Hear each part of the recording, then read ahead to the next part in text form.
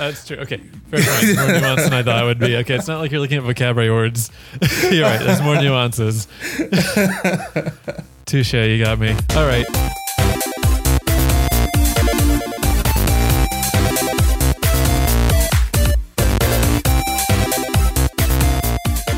Welcome to the Productivity Lab, the podcast where we put the tips, tricks, and methods of getting stuff done to the test. I'm your host, Kyle. And I'm Mark. And today we are doing another book review. We'll be reviewing the book Ultralearning by Scott H. Young today. But before we get to that, how about we do a quick catch up on what we've been up to? How have you been, Mark? I've been pretty good, trying to get my mojo back and getting ready for the inevitable future. So the few things that I've been working on here since making my big decision on our last episode is just finishing up one last talk that I need to do. So I'm in the final stretches of finishing up the presentation and practicing so that I can give a talk at a online summit that's happening next week. So once I do that, the last few things is for me to wrap up and begin to make my announcements of me stepping away from Austin Podcasters, handing it over to one of the other admins to take it over, the website, social media accounts. It's a big change. All of Changing it. the guard. Yes. So there's going to be quite a few things that I kind of need to remove, domains equals emails. So I need to reach out to people directly that I've been communicating with to ensure that they change over their email for me and stuff like that. And then making the community announcements and stuff. So there's some ramp down work for that. So mostly been working on the keynote, which I was telling you before we started recording. Ended up being like a 4,400 word outline. And then you wrote the speech itself. Yeah. So it was just kind of more of how I do it. If it's a topic I know, right? You always have to kind of research and pull together. Though thankfully, I already had a resources page on the Austin Podcasters website that kind of cover these things. And it's been things that I've talked about in our meetups and written about before. So it's just kind of, going over each topic, structure, outlining things. I already know what I want to say, but just outlining things that I definitely want to make a point on. But I've never created any presentations for it. So then it's okay. What key images or text do I want to put on there, and try to avoid doing bullet points and stuff like that. Just have more of the imagery so that I can speak to it. So that's what today's going to be all about. Outside of that, just kind of very early planning once I hand everything off for us to podcasters to get to work on writing and the few actual projects that I have for my self-publishing imprint to get those finished and out the door, and other projects in the wings to spin up. So I'm super excited about that. It's not like it's going to be all, dreamy from here. Writing can be extremely hard. There's some days you sit down to write and you get 150 words out. And you spent like 2, 3, 4 hours to do that. And you're like, what the hell? And then there's been other days where I can sit down and bloop, there goes 3,300 words, right? So it's now actually creating a good writing structure and platform. So I think once I hand everything else off, I think June, and we'll be talking about this in the next episode, but I think June is mostly going to be focused on sit down and write. So I'm not going to do any social media stuff for my imprint, which I haven't been doing. But I won't be jumping into that. I won't be jumping into my other podcast or anything like that. It's going to be sit down, write, and then in July, I can kind of come out the writing tunnel and then start looking or bleeding other things back into the array. So I'll be spending the next several weeks hunkering down and catching up on projects. So that's kind of what I've been up to, where I'm at the moment, outside of the day job being crazy busy. Why? Why? It's been crazy busy, like full. Yeah. Oh my gosh. So that's been tough as well, especially like with the talk coming up, that now I'm finally in a better place and I'm able to focus on that outside of work. But work has been like so tough. And the first thing you want to do is like relax, right? Yeah. Chill out after work. But then you're like, well, shoot, I need to outline this section. I'm not even halfway done. And you got to get that, got to sit down, you got to write and crank it out. And then you wake up the next morning, you're like, well, there's some other things I need to do. I finally finished my taxes. Yep. The problem with just living in general, plus living with people, like living as people that like to do projects. Yes. Yeah. Yeah. So it's been a mess. I finally finished my personal business taxes. Thankfully, we had the extension. So, and plus I owed on my taxes. So I really didn't want to do them anyway. I didn't say that. And actually, you're editing this up to the videos. You'd edit it out. I'll edit that out.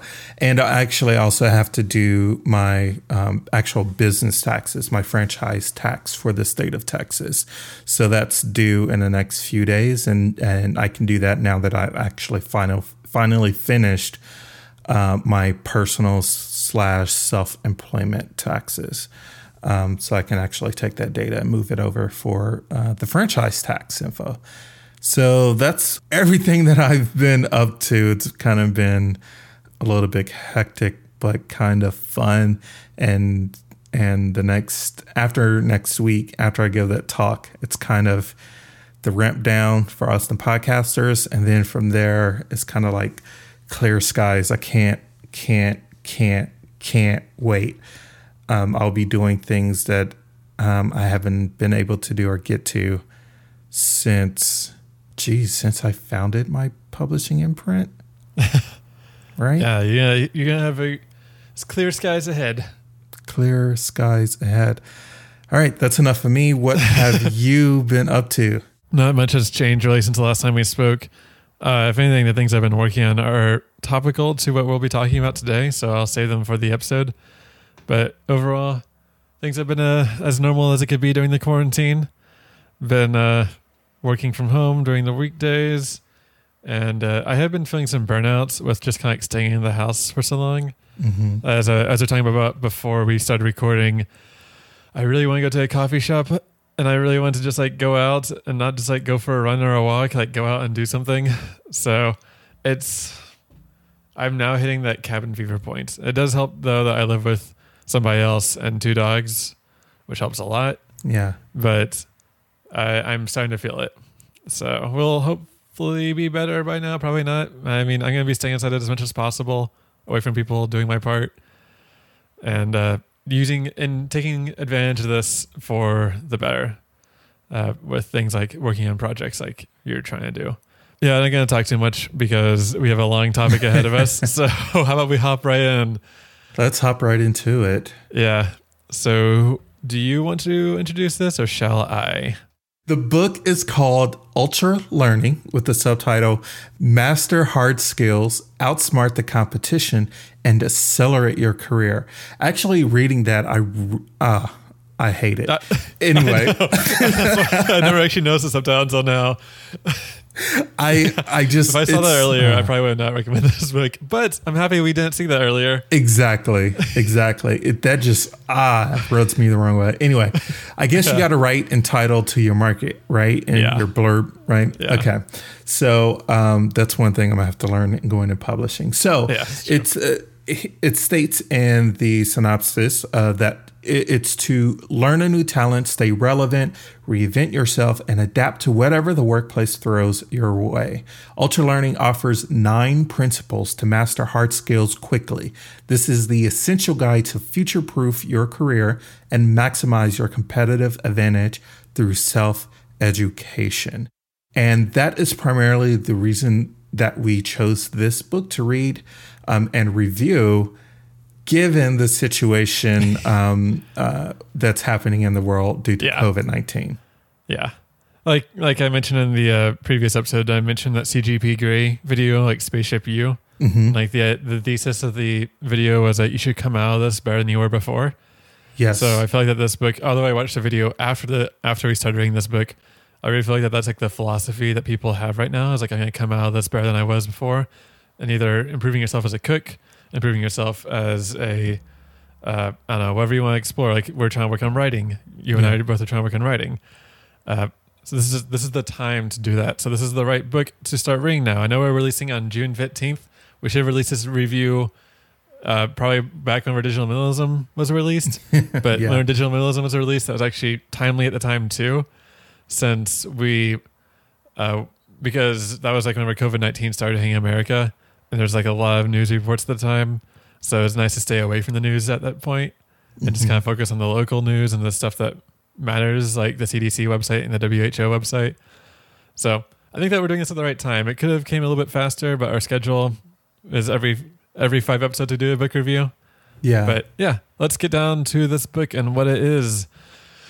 Ultralearning in principle, as laid out by the book, is pretty much it's pretty much a self-taught accelerated learning course, kind of like a crash course in a topic, but with like a lot of depth and not so much width to it. And the idea is that you choose a topic that you want to work on, you find the resources that are needed for it, and then you just start practicing as much as you can. That's the gist of it. He lays out 9 different phases of 9 different principles that you have to follow. Mm-hmm. Well, not really have to follow, it's all, but like that he recommends you follow, which we will go over. I'll just list them right now though. The principles are meta learning, which is learning how to learn, which is pretty much researching stuff and seeing like what the best way to learn the topic is. Focus, aka deep work, or hyper focus, going back to that old classic of this show. Directness, which is keeping your goals in line and well-defined. Drilling, which is working on the hard stuff. Retrieval, which is pretty much testing yourself. Feedback, which is, kind of self-described. Seek out feedback from people that are knowledgeable in the subject. Retention, which is the ability to remember what you've learned. Intuition, which is the ability to get it down to like a mastery level. And experimentation, which is the process of trying out your new tools in different contexts and see how they work and don't work. So I think what we'll be doing this episode is that we'll be going through each of these. But first, before we get to that, what are your general thoughts on the book, Mark? Is there anything that I missed? No, those are pretty good outpoints, and there's some that I think may be duplicates, but I'll get to that as we go through each point. Though overall, I thought it was a really good read. And for me in particular, it was a nice refresher on some of the ideas because I tried to implement them not only through my work, and I actually had a long conversation with a coworker that centered around these 9 principles that Scott outlines in his book. And it's because we were doing, I mentioned this before on the show, we were doing a Wireshark and networking training lecture series, if you will. And his idea was that you can't train people. Training is useless. But I'm like, and so we've had long conversations and discussions regarding that, is that you can if you actually outline a proper plan forward. Our training only reaches up to a certain point because we're not full trainers to build out this entire plan and to continue over this extended period of time. But in our discussion, the point is that I centered on his hesitation or dislike for training. And that's because in his career, he has had to self-learn everything. And for him, that's the only way to learn. Yeah. And at a point, there is, because you can have all the training in the world and it will teach you the known stuff. But when you really need to dig down and learn the actual core concepts, you're not going to know what that is from a training on a product or training on a technology or something, unless you're able to actually fully use principle number 4, for example, and number 3, directness, doing the thing that you're trying to learn, and 4, drilling down into your weakness of that thing that you're doing. So for he and I, like for me in the past, in my past 2 jobs, I was at many years early into each job, I was the only person that knew how to do what I did. No one else in the company did. So then I had to write my documentation and plan and train. But when problems happened, I had to figure it out on my own. I had to pick up the topics, learn, drill myself on it, practice extensively and all that stuff. So I thought it was, overall for me, it was like a great read and refresher to kind of go through the book and kind of get a refresh on the things that you're doing and kind of help better strengthen your framework. He even talks about relearning in that book, as it's easier to relearn the topics once you kind of go over them. So I was, those are like my early thoughts on that, that I found that were pretty enjoyable from this book, from my experience. And then for people that haven't, I think there's going to be a lot to dig into. Yeah. Yeah. So let's go down the subject list then. Work our way through this and kind of talk about each one, break them down. I liked that about this book is that the book was really well structured. It followed a very common theme. It didn't kind of meander around the place. Like I won't say digital minimalism meandered around the place, but it, like the first 100 pages or so are pretty much all what you needed to know about digital minimalism, and the rest are all examples. In this book, he sticks to the thesis pretty strong. So let's start with meta learning, which is the idea of learning how to learn the topic that you want to learn. He describes it as the point in your process where you find a topic that you want to learn, and you go through all the known resources out there. So, for example, I'm working on 2 growth projects right now. One of which is learning Python, and the other one is improving myself as a writer.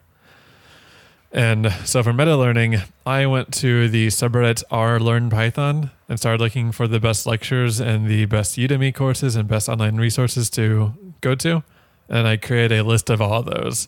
And that's my current route. I also found websites like Code Wars and later on Leet Code, which are daily practice problem websites where they give you a challenge and you could choose your difficulty level. And then you solve it and you compare your answers to everybody else. So you get feedback that way as well. So I created a roadmap for my Python learning that way. And that was because I went to a very useful resource. Of course, it could be different for everybody.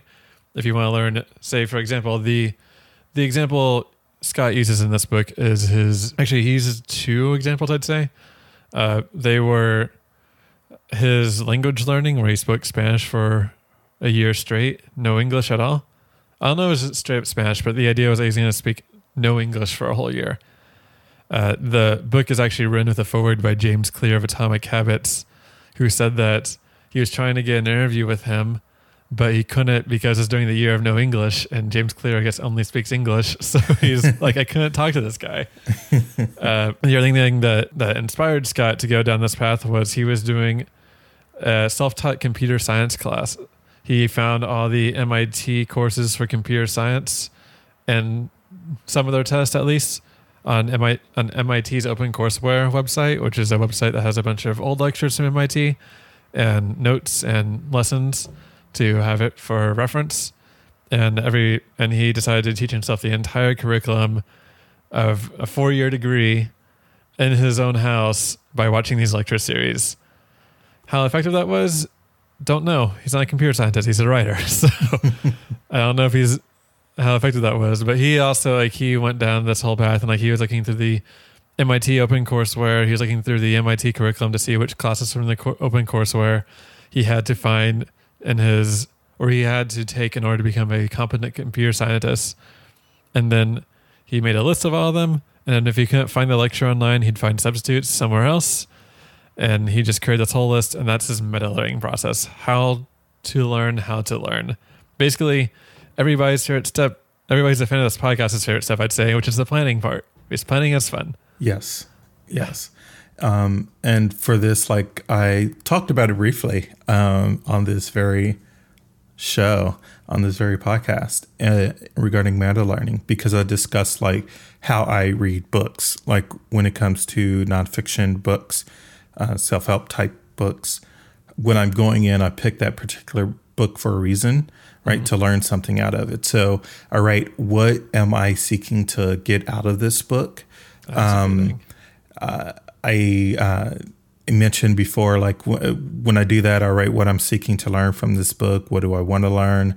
I read the blurbs, I read through the chapter listings, I scan the first paragraph or so of each chapter to kind of get a sense. Sometimes I also may listen to an interview from the author to get a little bit more information about the book. So in my head, I have this whole kind of framework of what the book is actually about, what the author is actually trying to get through. And most of the time, you'll find, like, if you listen to an interview or something about the author, they tell exactly what the book is about, what to get out of it, right? And then what you got the concept, the core theme. And then when you're actually going through it, you can actually read through the book faster because you know the themes and the core concept of how it goes, and you're just picking up the smaller, finer little details that you make notes on. So that's my meta learning process when learning books. And as you mentioned, Kyle, like I'm doing the very same thing, in which I have a project to learn UX design and get back into learning web design as well. And I made a list of a research the different places, the people that I already follow that may have covered some things regarding UX, to see who are their recommendations, going to the different UX. Lots of people on Instagram I follow that list UX resources. There's been people on Twitter I follow for UX, and also Reddit. There's a UX subreddit. And making a list of what those are, and then looking at those different videos. There's someone here locally, a few UX designers and researchers that I know here locally that I've also interviewed, if you will, about UX, what it is. Yeah, so that's actually something he talks about too in the meta learning step, is to seek out people in the field that are already experts of some sort, and ask them how they got there, like what's the best resources. Learn the philosophy. Is kind of like, get the overview effect of this whole thing. Actually, the overview effect is an actual psychological phenomenon.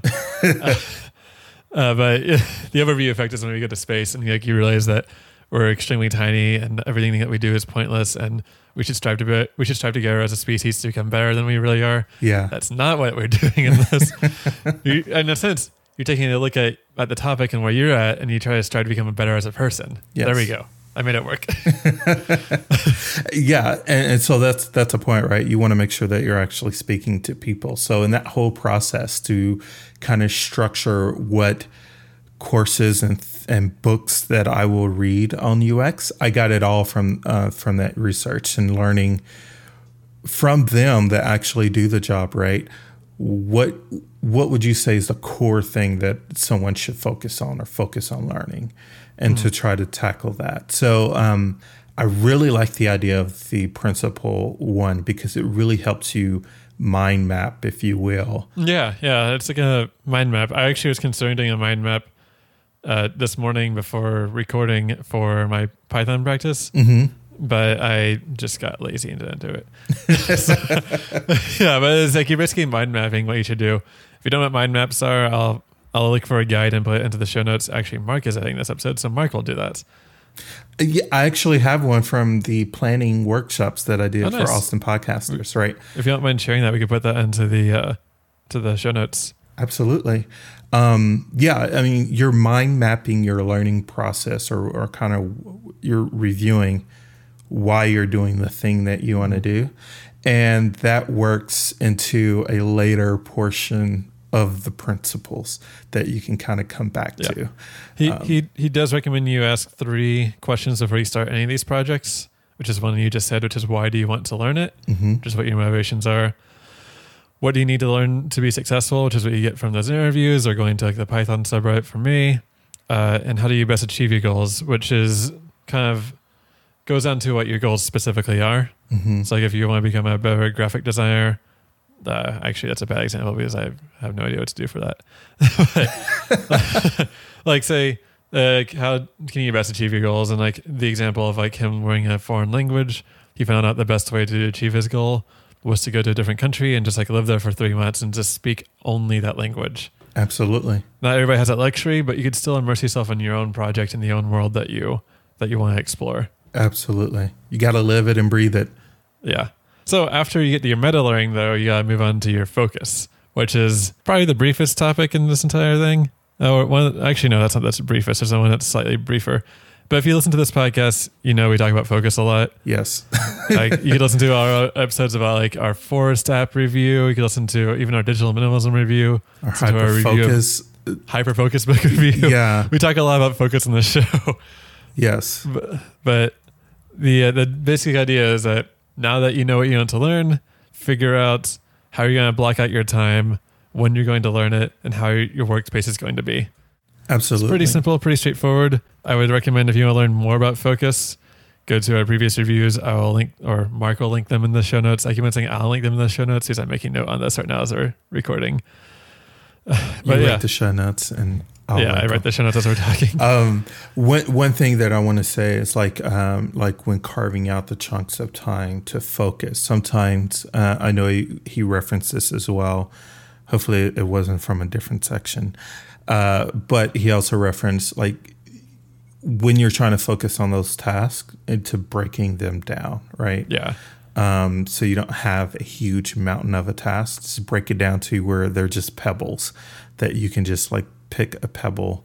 Or in a past episode, you talked about the paperclip. Just move a paperclip, right? Break them down to smaller, manageable things that you can do when you're carving out the time. If it's only 30 minutes in a day that you have, great.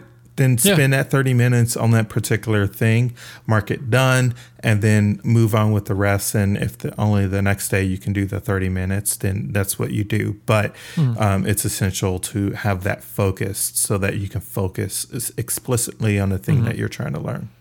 Yeah, like myself personally, every day after work, I have about an hour to an hour and a half of free time before we start to eat dinner. Amberly's usually working on her last bit of her workday because I start my workday 2 hours before she starts her workday.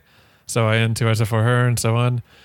So I will go out to our patio, get my laptop, and then every other day I alternate the subjects.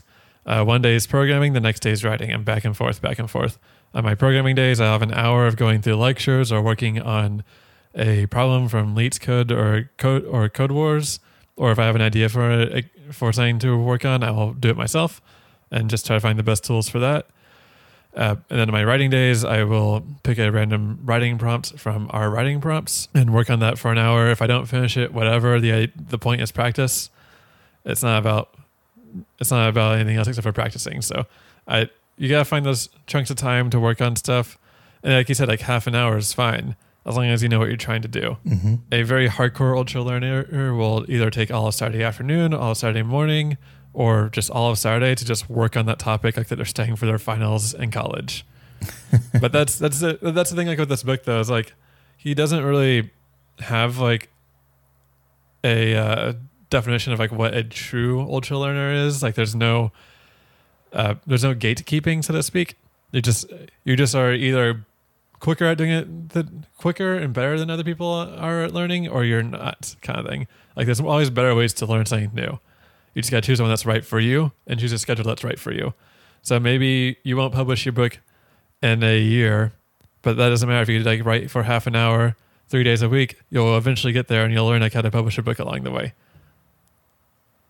Yeah, so that's a little thing about the focus. Just carve out that time if you can, and listen to our previous episodes on focus apps and focus reviews. and you'll have a better understanding of how to work on your focus better. We are all about that focus. Yeah. So shall we move on to the next step? Yes. What is principle number 3? Directness, which is the ability to work narrow and not wide. So let's see. Oh yeah. So in this case, he points out being direct are things like choosing a project right away to start working on. Doesn't matter what your skill level is, just jump right into it and figure out along the way. Go to Google. If you're trying to work on a Python code, or any kind of code really, Stack Exchange is the best resource for figuring out everything.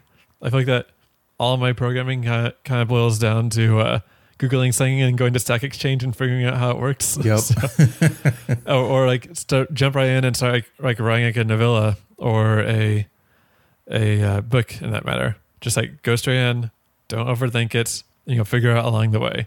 Another thing that he recommends too is immersive learning, which is better for language learning, where you just go and you just consume the like entertainment or culture of the language that you're trying to learn. Best done by practicing and traveling abroad, but not everybody has that ability, especially now when traveling is very restricted. So in that case, if you're trying to do immersive language learning, like listen to like only Spanish podcasts, watch only Spanish TV shows or Spanish dubs of movies, and try to limit your use of English as much as possible. He also recommends things called what he calls a flight simulator method, which is like in some cases you can't jump straight in, like flying a plane, because you might end up crashing it, and that's bad for everybody. So you want to just find the best analog you could find to the thing that you're trying to learn, and use that until you're competent enough and confident enough to go and do it yourself. And then also on top of that, he also recommends something called the overkill approach, which is kind of like the project-based learning, where you just jump straight in. You go like 3 levels higher than you should be at the moment, and just try to figure it out. Sink or swim. Yeah. This one I think is probably the most important step of this entire process, because it is a better way to learn to just go straight in and like learn what tools you need to use instead of listening to lectures all the time and then trying to figure out like what to work on later. Like lectures are important. Like I'm doing a data science for Python course right now on Udemy, and I don't know what any of these modules are, or like all these, like I never heard of pandas for Python before. So it's good to know what these tools are. I'm building my toolbox, so to speak. So I couldn't have like jumped right into that one, but I could have tried to create like my own data science projects. And then along the way, I just kind of Google stuff. I watch YouTube videos on how to do things and so on. I think it's a good thing to do, to be direct as possible. So that way you know what questions you're trying to answer. You're not just meandering around. Absolutely. Like you can only research so much, and starting anything, you're only going to get better just doing it. Just immerse yourself in it and doing it. I'm only going to get okay at UX design if I'm actually doing UX design, if I'm actually doing the work. You only get good at podcasts by podcasting. That's like how I started a podcast, is that Charlie and I were like, we just want to make a podcast. We don't know anything about podcasts. Like we went to this podcasting subreddit. We went to various online resources and just kind of learned as we went. Yeah. Like we were determined. It took us 2 months to get started because we were just crash coursing ourselves into it, but it was totally worth it. So yeah, it's good to do it. It's good to do it, I think, like within like your skill levels. Like if you're going to start a podcast, don't create the next serial if you don't have like a public radio or like a radio journalism background just yet, because that is a lot of time and it's very intense to like create a serial level show. Instead, I'd say start with the projects that you feel like is like a skill level above you or skill level 2 above you. Don't go on and create This American Life or serial. Like that's a bit far. But you could build your resume and then work for NPR and then start doing those stories. and that's a very key thing that you said, and you referenced it earlier as well, is making sure the point of learning is to tackle something or to challenge yourself by doing something that is at least 1 to 2 skills above what you currently have. And you could do this in tandem with like watching lectures. You could like watch lectures every other day and like working on your project the next day. And like you start incorporating the tools you learned from those lectures into your work. So you're kind of doing it in parallel. So if like doing like a final project at the end of the school year, you're doing the final project as you're going throughout the school year. Yeah. Like I think this is, yeah, go on. No, I was just going to say, like, I'm not going to get any better writing by, I can read and watch all the videos on writing structure, plotting, editing, all of that. But I'm not going to get any better if I don't actually write.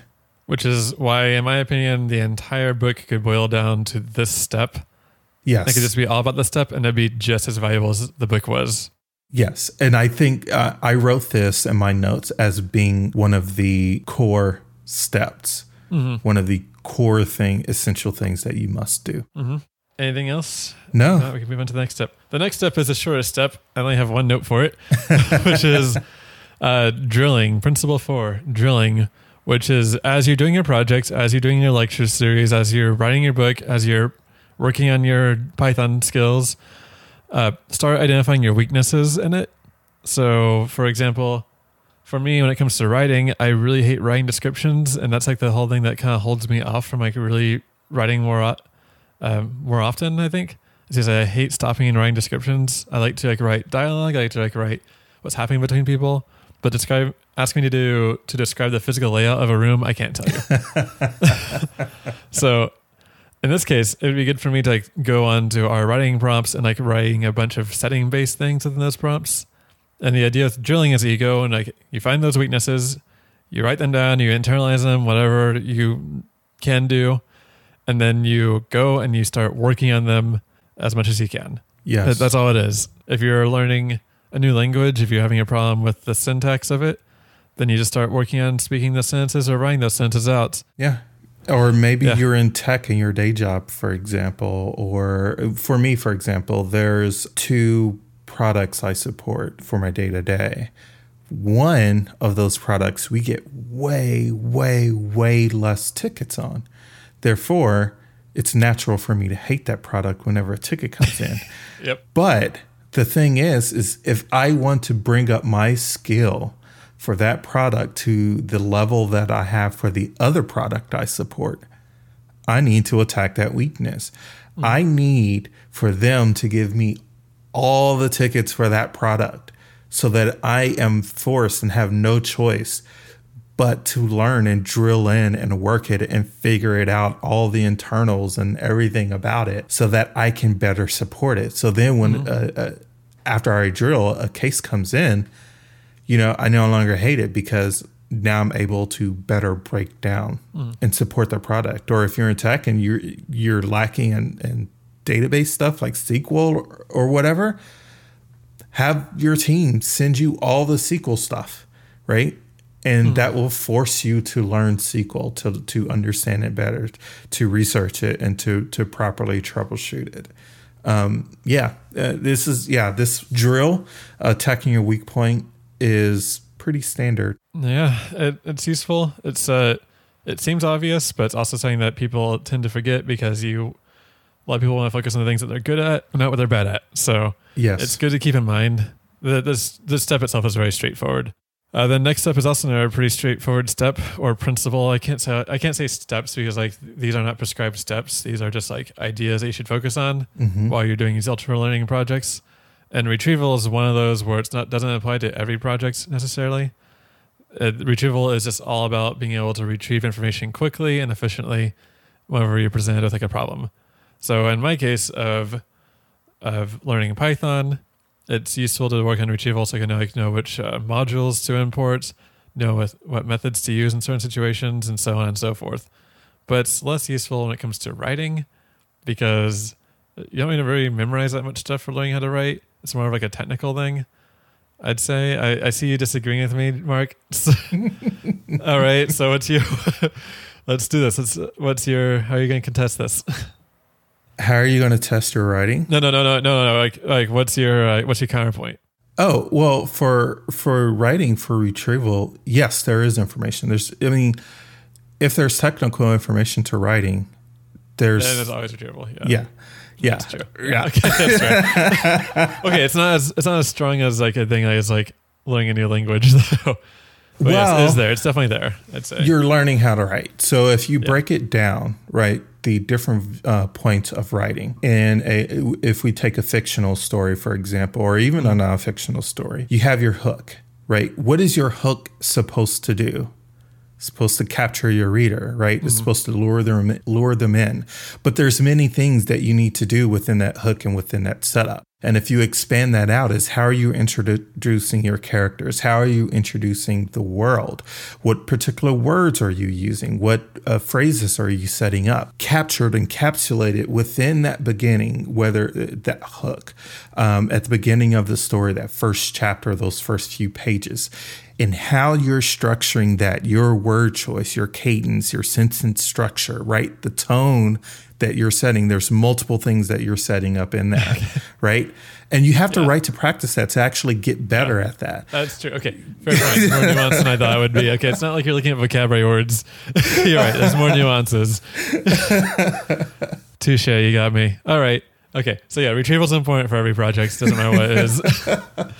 And how you do it is you test yourself, like doing like writing prompts or working on stuff like in the Code Wars things I do. Yes, and there's some things for writing, for example, that is pretty hard for you to test yourself on that. And so you then need to go to the next principle that we're going to talk about regarding feedback. So there's some that have to be linked together and can't be done in isolation. You can certainly test yourself for that, but you have to link that to other principles to be able to receive that feedback and see if you actually were successful in the thing that you did. And one of those, an example of that in the books, and I can't remember their guy's name, but pretty much in the beginning, he talked about a friend that was doing Toastmasters. We've done Toastmasters, right? Yeah, I did Toastmasters. Yeah. A lot of that stuff, there's lots of things that you can learn in Toastmasters. How you're positioning yourself on stage with your body language. Are you making eye contact? Are you putting the proper emphasis on certain words or the intonation? All of those things that you have to keep in mind to help improve your storytelling or your speaking skills. And that even applies to writing. Some people are able to they know their story and they can just tell it right off the top of their head. There's others like me. All my Toastmaster speeches were written in practice, and I delivered them as if I'm like, hey, I'm just talking off the top of my head. No, that's a 2,000 word speech that I just wrote, and I practice it to deliver it in this manner, right? So for things like that, in which he talked about that in the process of learning, that was like really stringing together all 9 principles, but some of them are tightly intertwined for you to be able to properly test and retrieve that information that you're learning. Yeah. Okay. Yeah. It's the first step to internalizing the subject. Yes. That's pretty much what retrieval is. So the best way to go on from there, though, is being able to know if you're doing it the right way and how you can improve it, which is the most important next to drilling. In my opinion, this step is the most important step next to drilling, which is feedback. And feedback is also the hardest of all these steps because you're asking yourself to be vulnerable to people. And it's not easy. I mean, I know I didn't actually start posting my writing prompts that I completed on the writing prompt subreddit until I read this chapter. I was like, I need to work on my feedbacks. So every time I finish a writing prompt now, if the thread is not archived, I will post it on that thread. And so far, I've only gotten like 2 people respond to my stuff, and they've been positive. And it shows like the community, if the community is a positive community. I really don't know the culture or the comments of the writing prompt subreddit because I only ever read the stories in it. I never actually saw what people do for feedback. Yeah. So I might need to go somewhere else. But yeah, he talks about different kinds of feedback, and he gives in 3 different categories, which is outcome based, which is the results based feedback, which is did you achieve your goal? And it's yes or no. Going back to my programming practice, the website Code Wars only tells you if the answer is right. It doesn't tell you if there's a better way to get there. So I know I got the right answer, but there could have been like a way more efficient way that I didn't even know. And then there's the informational feedback, which focuses on what you're doing wrong, but doesn't provide any hints or solutions to do better. So in this case, also going to programming as an example, having a bug or having an exception error, having those things pop up means that you're doing something wrong. You don't really know what you're doing wrong, but it's there. It might give you like an idea, like on this line, something is happening. Mm-hmm. Then you Google it and go to Stack Overflow and find what the exact solution is. So yeah. And then the final one is the hardest one to get because it requires kind of like having connections or having a strong community, which is the corrective feedback, which is what focuses on results, what you're doing wrong, and how to get better, aka school or mentorship typically. Yeah. This is definitely the most important step when it comes to learning how to do better or learning how to get better at the subject you want to do. Because without feedback, you're basically just leading the blind. You might have some guidance, but you don't know what you're doing wrong. And like I said, like there could be way more effective ways to do something. And like if you're really studying Python to get a job in the field as a computer scientist, if somebody else could design a way more efficient and better code than you, they're going to get the job and not you. Yes. So you need to get that feedback if you're really trying to work on that shift. Absolutely. Yeah. Of course, like you could like do things as you want to do it for fun and just publish it yourself, but you're not going to be learning anything new out of it. Like publishing it for yourself to read. Nobody else reads it kind of thing. Do you have anything to add to this step? No, I think feedback is essential and important. I've always been open to feedback because starting my younger days off in writing. So in songwriting, if you want people to sing your songs, you kind of got to show them that, right? Yeah. Yep. And you get immediate feedback on maybe the melody isn't right or things that they don't like or something. You go back and you tweak, you adjust, you converse about it, and then you present it again. And they're like, okay, I love this. I love that we did that. Okay, let's go for it. So for me, feedback has been early on. For others, like when it comes to certain things, it can be definitely scary to put something out there and get people's opinions on things. Though I will have to add, right, just because someone provides feedback doesn't mean that they're always right. Yeah. Or that you should do everything that they say. Yeah, I didn't write down that part of the chapter, but he does mention that not all feedback is good feedback. Yes. Like sometimes you get better feedback or you could have like negative feedback, of course. He also mentions that just straight up praise is just bad. Like he says like that the two bad things are negative feedback and very positive feedback. Those are the two most dangerous forms of feedback. Because negative feedback can make you not want to do the thing that you're doing at all. Mm-hmm. And then too much praise makes you feel like that you're the best in the world and you don't need to improve. Or you don't know how to improve because nobody's telling you how to improve. Right. Yeah. So he recommends to avoid those at all costs. And also he does say though that the fear of getting negative feedback tends to be worse than the actual feedback itself and how people react to it. Mm-hmm. So it's good to just kind of like a shot. It's always the lead up to the shot's worse than the actual shot itself. Unless the shot is Jaeger. Okay, yes, Jaeger is disgusting. Anyone who likes it is the devil. Yeah, so like the feedback itself, it's like a shot most of the time. Typically, it's not as bad as it's going to be. Mm-hmm. And the people that do offer very negative feedback typically shouldn't be listened to anyways because they're not trying to help you. Yeah. One good thing to do, though, talking about Toastmasters, is in Toastmasters, whenever you do a speech there, you always get feedback that same meeting. Mm-hmm. Somebody's your evaluator, and they write down the notes, and they have to give like a 3-minute presentation about what you did right, what you did wrong, what could be improved on, what you should focus on more, that you're pretty good at, etc. And it's good for both you as a speechwriter and them as a reviewer because they get to work on their presentation better and formulate it in a way that's very acceptable and progressive for somebody's growth. And then also you as a speechwriter you get your feedback immediately so you can start writing that down. So yeah, just a little side note, Toastmasters is awesome. I haven't done it in years, but I highly recommended it. It's good for everything. Highly recommended it as well. And one last thing with feedback that I want to note as well is that to improve the feedback that you get, be specific about what you want feedback about. Yeah. Or That's true. yeah. Yeah.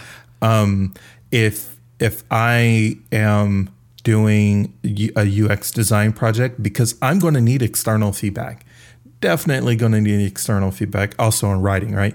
But for UX design projects that I'm creating or redesigning stuff, I need external feedback.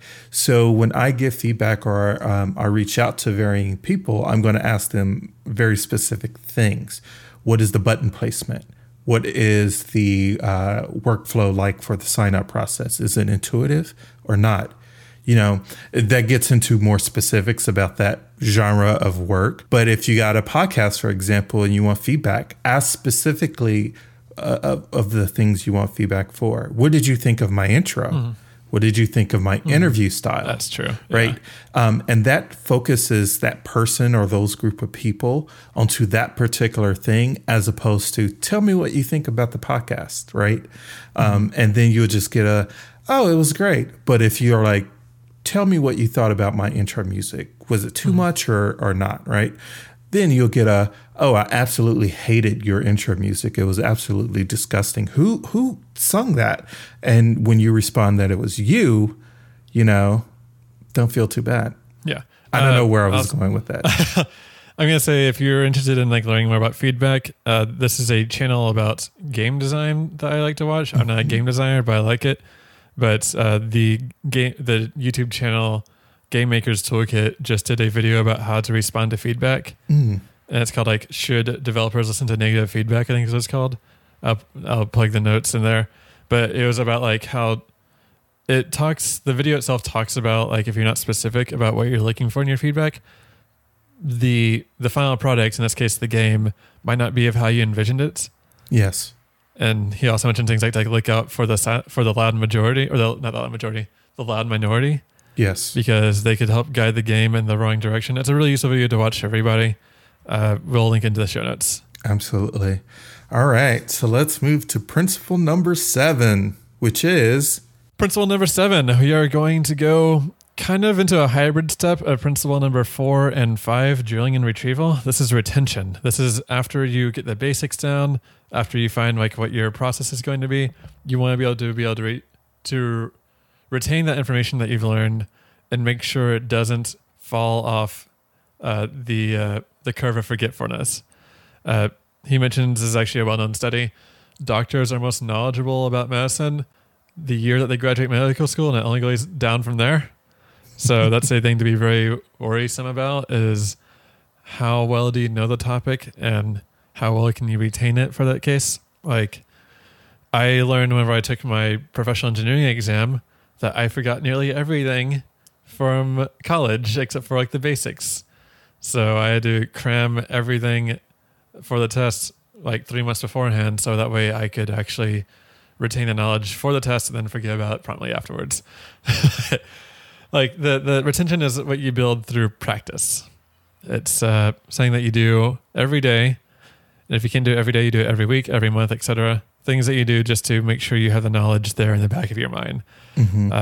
He also recommends various ways of doing it, such as spaced repetition.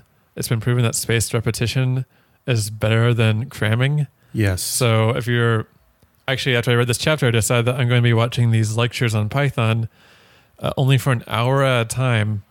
So that way I have time to digest the information I learn, and then I sleep on it for a night or two, and I go back to it, and then I pick up where I was left off, and it forces me to think about where I was before, and it really helps solidify the whole thing. He also recommends things like mimetic devices if you're learning a new language. It's good to have a mimetic device, but he does warn that mimetic devices tend to be a little bit too specific at times and require a lot of upfront cost to actually be effective. You should use them sparingly. You should use mimetic devices sparingly because they take up a lot of brain space sometimes. They also take up a lot of upfront cost at the beginning with time and energy, so use them very sparingly. So he also recommends things like overlearning again, where you just throw yourself into it and see what you remember. Then he also recommends proceduralizing stuff, which is pretty much creating a checklist of things to go through, and you just kind of go one thing goes to the next and so on and so forth. He recommends he says riding a bicycle is a very procedural based task because It's all about going through the motions. It's not about recalling information.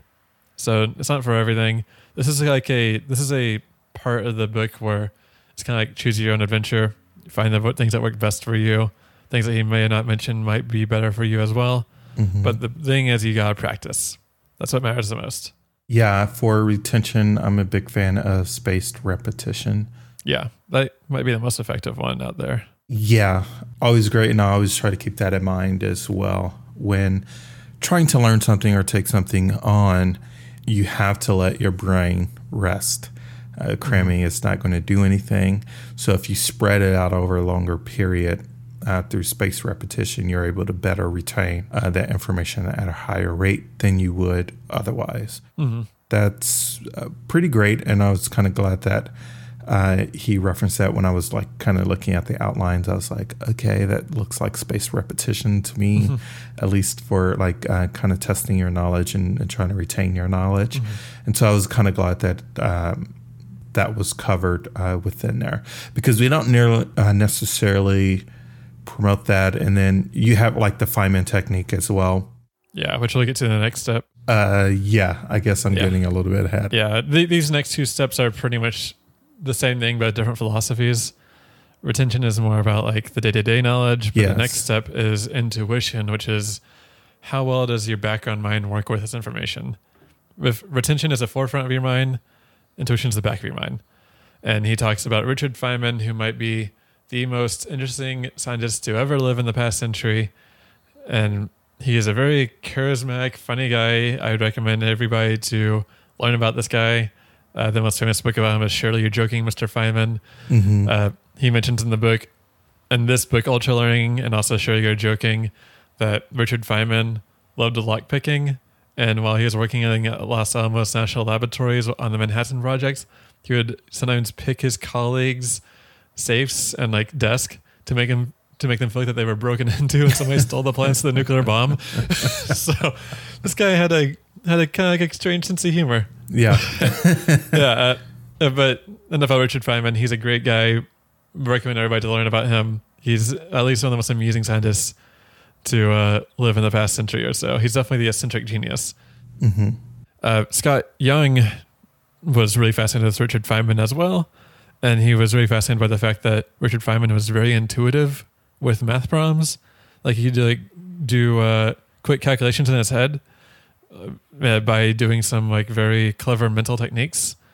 And so Scott kind of broke this down into good ways to learn about intuition. And he broke it down to 4 rules, which are rule 1, don't give up on hard problems so easily. This is a really good one. One thing I heard before is like give yourself like a timer. He actually mentions it on here. Set a struggle timer. So like if you start a hard problem that you can't figure out, give yourself like, I don't know, depending on what the scope of the problem is, 15 minutes to an hour to work on it. If you can't figure out within then, just don't fret. Look at the solution. It's actually happened to me recently. I was going through my data science Python course and I couldn't figure out the solution to a problem on it because he does practice problems. And the solution was right there if I actually read the docs and I could read like how this method worked. And I didn't do that. So I tried to find my own roundabout way that didn't work. And I felt like I learned something new after I looked that up. And I also got to experiment with different ways of trying to solve this problem that didn't work, which we'll get into the next step. The next thing that he recommends too is prove things to understand them. He says like take a concept that you know and like outline it. He recommends, or in an experiment that he talks about, is drawing a bike as accurately as possible from memory. And so finding a topic that you want to work on, draw the bike of that and try to figure out what you do and do not know about how this metaphorical bike works. Try to prove to yourself that you know it, outline it. This is a really useful thing. There's something I heard before too, which is like you just ask yourself why until you get to the very bottom. So you say like, okay, why does this work this way? It's like, well, that's because it does this. Okay, why does that do that? And you keep on doing it until you find a stopping point, and that's where you need to start learning again. So if you can't ask why without an answer after that, then you stop there and you look up how to figure out from there. And this is very important. You're pretty much breaking it down to the fundamentals of the problem. Get the first principles, as they call it, and go from there. He also says that another good way to work on your intuition, rule number 3, is to always start with a concrete example. Like abstract things like computer science can be hard to explain. I know I do not understand Amberly's job at all still. Like I have some ideas and she's giving me examples, but like an example is very important to do it, to show that stuff. And like abstract things like computer science is hard to fully describe in a intuitive way. And I did actually, she showed me this really good video about how her job works a couple of weeks ago. And I was like, oh, I get it now. Like, it's like I still don't understand it, but I get the gist of it now. Yeah. So an example helps a lot. She's giving me plenty of examples though, because I'm just too dense to figure out what she does. Then finally, he recommends rule number 4, do not fool yourself, aka be aware of the Dunning-Kruger effect, which is the proven psychological phenomenon in which the more you think you know something, the less you actually know about it. Mm-hmm. So if you're like, oh yeah, I know everything about Python, as soon as you think that, you don't know anything, and then go and try to figure out from there. It's the most important thing to be aware of when it comes to learning new things. And so many people, myself included, have fallen into the trap of the Dunning-Kruger effect and be like, oh yeah, I'm a great podcaster. I'm not producing for NPR. You know nothing. And he says like, ask yourself dumb questions and so on, and like try to figure out what you don't know. It's like Amberly and I were watching this reality TV show on Netflix called Hot something. I can't remember what it's about, but it's this like dating show. It's a dumb show, but we wanted to watch something very dumb. And one of the guys in the show is like, yeah, I consider myself an intellectual. So he says like, and as soon as he said that, I'm like, you're not intellectual. Nobody who's an intellectual says that. Right. So be aware of that. Be aware of those things. Yes. And for that, I would just add like the best way to ensure that you've learned something is to teach it. Yeah. Oh yeah, that's right. Yeah. He also talks about that too in here. Yeah. And like Feynman technique, right? If you can explain it to a 5-year-old, then you understand it, right? So continue. Yeah. Richard Feynman believed that if he couldn't bring the topic down to a freshman lecture, he didn't really understand the topic. So if he couldn't teach it to freshmen, it wasn't something that he fully understood. Yes. And so that immediately like kind of reminded me of the, I think they're Wired videos on YouTube where an expert in the field would explain something of 5 levels of difficulty. So there was the astrophysicist. I think I saw one of these. Yeah. Right. She explained gravity in 5 different levels. So one was like she was between 7 and 9, I think, year old girl, the basics of gravity. And then from the child to the teenager to college student to someone else in the field, an expert, right? Mm-hmm. And it kind of went from the basics of here's why an apple falls, right? To the expert level where it was nothing exists. Yeah. Yeah, it's and like depending on like what you're trying to learn, try to figure out like how deep you're trying to explain it to. If you just want to get like a child's understanding of a subject, that's fine. Just know what you're trying to aim for. If you want to be an expert, you got to figure out how to explain to an expert. Yeah. And that technique also just helps you refine it better and better and better. They say the best way to learn something and to at least ingrain something into your brain is to teach it. Absolutely. Absolutely. Like I have a friend, I'm not sure if he's doing it for this purpose, but I think it's a really smart idea anyways. He went to a programming boot camp over the winter. Mm-hmm. And then instead of taking a job as a data scientist afterwards, he decided to take a job as a TA for that boot camp for the next semester. And I don't know if he did it for the sake of trying to ingrain it in his brain or not, but I think that's a really smart idea. Like as soon as you learn something, try to teach it somewhere else. And then like whenever you do enter the job market, you'll be ahead of your peers. Absolutely. Whenever there's things that we try to do, if we learn something new at work on a case, how this particular technology or functionality works, we turn right around and we try to teach that. We write articles based on that information as well, but we also try to teach it internally. And which one of my Wireshark and networking courses, we joke because my coworker that leads it, he's like, I hate you, right? Because I volunteered him for it. And I told him the same thing. I was like, Well, to us, we may be like a -10 on a knowledge scale for this networking, and you rank yourself as like a 0.5, right? But we're -10. So we're just trying to get to your 0.5. And I'm like, plus, think of this as a bonus. You're helping solidify the knowledge that you do know by teaching it to us. Yeah. And he flipped me off and walked off. But it's really true. It truly helps. If you learn something, teach it. And that helps solidify the information, because then you're definitely hitting the different points of the principle 4. You're drilling, right? Attacking those weak spots. You're hitting principle 5 with the retrieval, right? And you're getting principle 6. If you're teaching that and you're surveying on the feedback, what did your listeners, right? Teaching is a great way to envelop everything and reinforce for yourself as well. So I should make a Udemy course after I'm done with all this stuff and teach Python. Yes. Yeah, and do a Skillshare for writing after I'm done as well. Yeah, I'm gonna do a teachable on productivity. Check out my book 2021, Productivity in You. I'm joking, but maybe it will happen. It might be. I mean, you got so much more free time now. You could churn that out. All right. Yeah. So that was now on to the final step. What is that?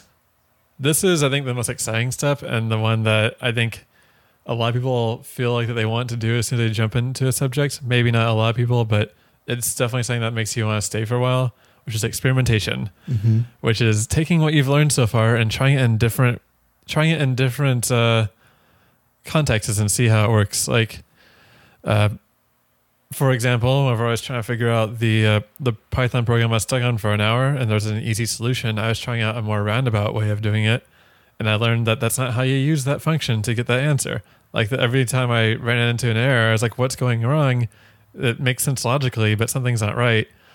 And the experimentation helped me learn more about when and when not to use this method I was just trying to work with. Experimentation he recommends are 3 different types of experimentation that he says. There's experimenting with learning resources, which is very basic, which is basically like which book you're going to read and which online courses are you going to take. Like, does it fulfill your goal? Does it teach you things that are useful, etc.? It's a very basic level. It's kind of like the meta learning side of this whole thing. And then he also recommends experimenting with technique, that was where I ran into that issue that I was trying to solve, is that I was trying out different techniques for this problem, and it didn't necessarily solve it, but I did learn stuff along the way. And then experimenting with style, which is kind of the next level after you kind of internalize the techniques. You could try out different ways of doing it.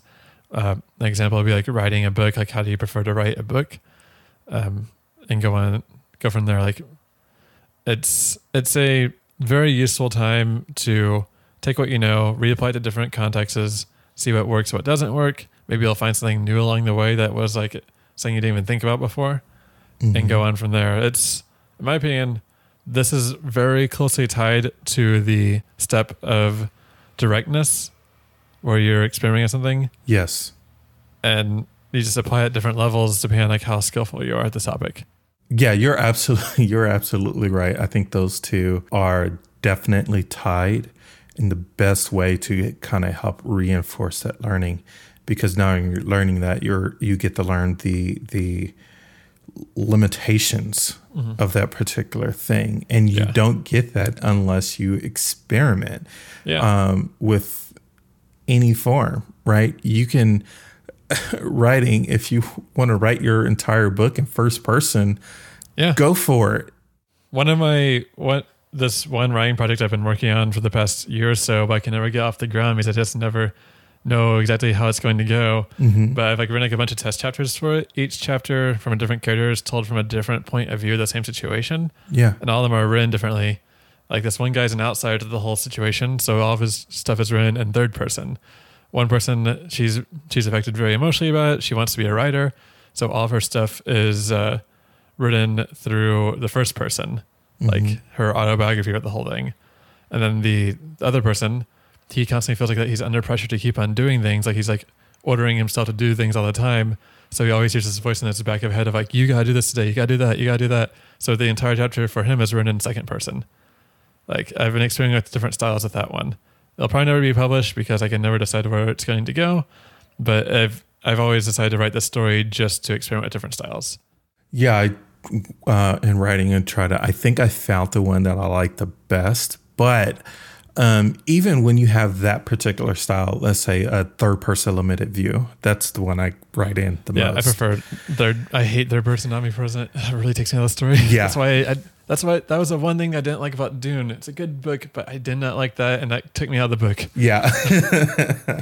Yeah. So I try to even from that perspective, then it's is this the right viewpoint to tell the story? And like you, I've been in the same thing in which I've rewritten chapters upon chapters because I can't get the right viewpoint. It doesn't feel right. Is this character really there from what they're saying, but is that the proper lens that I wanted through? What about this person here or this person over there, right? Mm-hmm. Or do I introduce someone new that is coming in to provide their perspective, but then that's a new character that you're adding to it, right? Yeah. And I've done that, right? I've experimented with different voices, different viewpoints to try to see if it'll work for to hit these story beats and everything else in that structure and trying to learn and write. Or even in a technical field, right? And just trying different things, applying them differently to see if this works in this way. Will my Docker containers work in this particular manner if I'm able to cluster them together? How does Hazelcast react if I tweak these settings and stuff like that for this particular implementation of something? So experimentation, no matter what field, can yield disastrous or beautiful results, but you will never know if you don't try. Yeah. Yeah. He also recommends things like cross experimentation as well. Like maybe actually this thing I'm doing right now with my job is I like to write, and I also am an engineer. So I volunteered to write semi-technical guides for our processes around the office. And I could work on my writing that way. I actually spent all of Wednesday or Thursday just writing a guide. And it felt great. I was like, I get to work on two things at once. And I'm putting my writing practice and my engineering practice into a completely different context than they're used to being in. So it's good to try out different things too. Like he even recommends maybe you're not the best computer scientist out there, but you're a pretty decent speaker. Maybe you should just be a really good lecturer about how this stuff works in your office, or so on and so forth. Experiment. Don't just experiment with the subjects. Put it in different domains and see how you work with it within those domains. Yes. And you speaking with that kind of reminded me, there's this idea of this T learning diagram curve, whatever, in which the crossbar, the horizontal part of the T are the various things that you have learned, the various knowledge and experiences that you have, while the vertical bar of the T is your deep dive into knowledge in a particular area. So if you we'll just do podcasting. If you have this in your vertical bar where you have deep knowledge is in maybe audio production and editing in general, right? You have a deep knowledge in there. You can do it in your sleep, no matter what digital workstation or editing tool that you use. Your cross-sectional stuff that you've learned can be used to apply that. Maybe the storytelling pieces that you learned, maybe the design pieces that you learned because you went and studied and had an art degree in the 80s, right? That you can apply that to your work there. Those mixture of experiences and knowledge that you experiment and put together can yield much better results, just like you were saying, in which you may have learned extensively about this particular field or topic, but you're really great at teaching and writing. Yeah. You can combine that information to mix those together and deploy it in this particular manner that could be very unique compared to what other people are doing in that field. Yeah. This is by far the most fun part of this whole process. And like these are all principles, are not steps, so you could combine them any way you want. And I recommend just like going into experimentation as quickly as possible. See what works and what doesn't work, and learn along the way. This is, I think, the most... I'd say if this book is boiled down to the main steps that you should focus on, though, it'd be directness, feedback, intuition, and experimentation. Those are the 4 main takeaways from this book. The rest are also important, but those things, I think, help you grow the most. I had initially wrote focus, direct, drill, and retrieval. Okay. That's my 4 cores. So I guess we're... Just follow the whole book, all right? Yeah. Okay, so now we're talking about the whole book. Let's get on to our final review. Let's start with you, Mark. I thought it was a great read, extremely useful for those unfamiliar with the varying methods and frameworks of learning. If at a minimum, these principles are kind of a reminder to what you may need to practice in your day-to-day, and if not, they create an excellent path and foundation for you to implement in whatever your next endeavor is. So even if you're familiar with portions of it, it's kind of great to get a refresher. Yeah, it's like reading Atomic Habits that way. Absolutely. Yeah. Absolutely. And also speaking of Atomic Habits, the intro is written by James Clear, who wrote Atomic Habits. One of my favorite books. Yeah. So I think this is great, right? Because you can kind of go back to each of these sections and see kind of the examples and how they apply it. But if you just kind of like just write out a list of what the 9 principles are and see how you can tackle that and how you can combine them in your learning strategy, I think it's pretty great. So I really enjoyed the book. I actually even enjoyed more just discussing the book. I know. Yeah. I think that my ratings would have changed, but I think I might keep it, but also, I don't know. I think I might will change it. Yeah. I think I'll change it too. I thought about changing it. I think I may keep it to what I had before. Yeah. Because I don't know if I'll. So my rating that I had given it, spoiler alert, if you follow, well, about the time I rate it. Yeah. Anyway, if you were following me on Goodreads, you would, not that I shared out my ID on Goodreads, but we could do like what we did with with Getting Things Done, like where we read the topics in the book and the book itself. Yeah. So I think that split method is a good way to go for books. Yeah. So the book itself, I rated at a 4. I really liked it. 4 out of 5. I really enjoyed it. The topics were really great to actually discuss. If we were to rate the methods or the principles separately, right? Yeah, of great things to outline, I would probably give them a 5, right? Yeah. It's like we're in line. Yeah. I also would give it a 4 for the book. It gets a bit like a bunch of books in this space. It kind of gets wordy at times. Exactly. The last chapter is completely pointless, and that's what made me actually lower it down to from a 5 to a 4. I think the last chapter was saying that Scott was asked to write from his editor for better marketing, because the last chapter is about how to apply this to your work life. Yeah. Or like how to apply this for your employees. And nowhere in this book does he talk about that's a business book. And like all of a sudden it becomes a business book at the end. I think it wasn't his fault that happened. I think that was his editor saying there needs to be something for the managers out there. And he wrote the last chapter. Well, I think I mentioned this before in the past episodes. Like when you get to publishing books and you have a publisher, your word count matters because it has to make it worthwhile for them to publish it. So it could have been a smaller book, but they were like, we need you to fill this out a little bit. So it could have been that too. I think that he probably had pressure to write that stuff. But so I give it a 4 because he gets wordy at times, but overall it's really good. But the methods, they seem to be pretty solid. I haven't looked for anything that's like against it yet. I haven't looked for like any kind of dissenting opinions in this book just yet. But they seem pretty solid, and he has proof with himself that at least works for one kind of person out there. So it might not work for everybody. It might work for people that are more fans of the show than somebody else. Mm-hmm. Some people might just need to have that tutor in their life to get through things. And he even recommends, like, if like this isn't for everybody, like just find like a college class, like a community college class to go to if you want to learn something new. You don't have to follow the principles of this book. Of course, he does talk about how education systems are broken in some ways, which actually I I haven't read the book, but there's a book on my want to read list called The Case Against Education by Brian Kaplan. Yeah.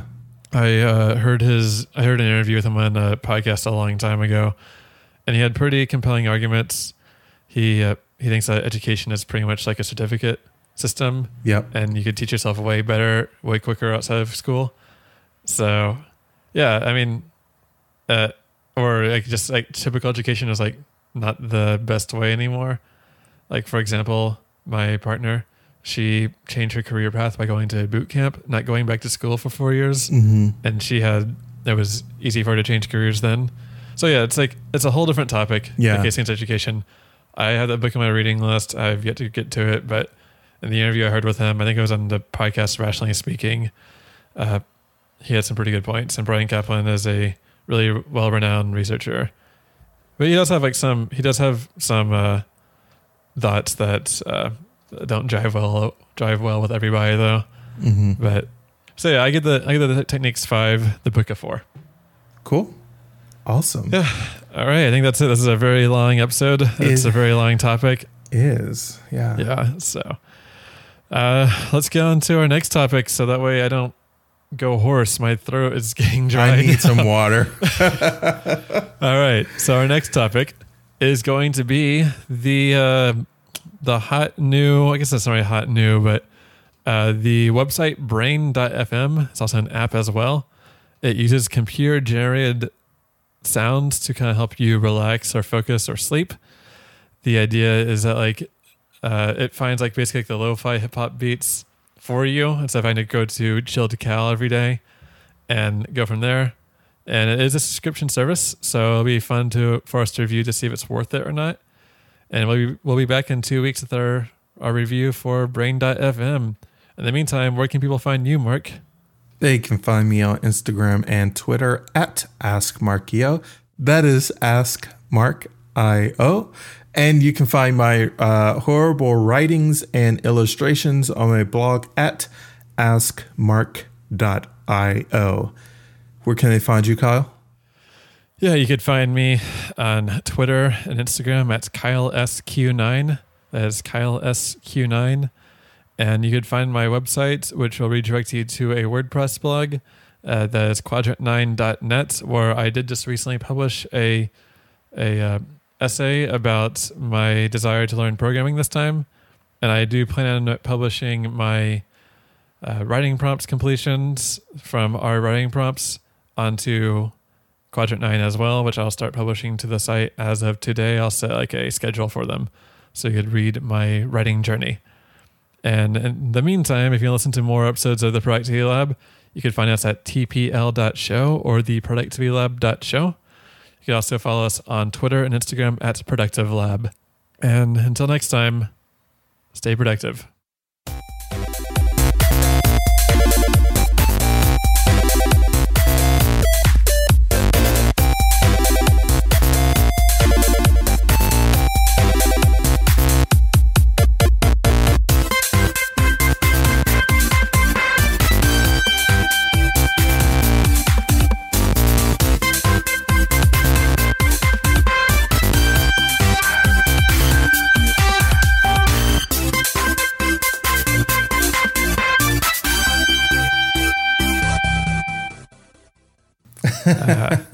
I got spoiled. I saw your review is scrolling down. Oh, don't see. These are Goodread friends. You're just prioritizing it, I guess, at the top. I partially started to scroll down. I was like, wait, it shows friends. So I stopped and you kept going. Damn it.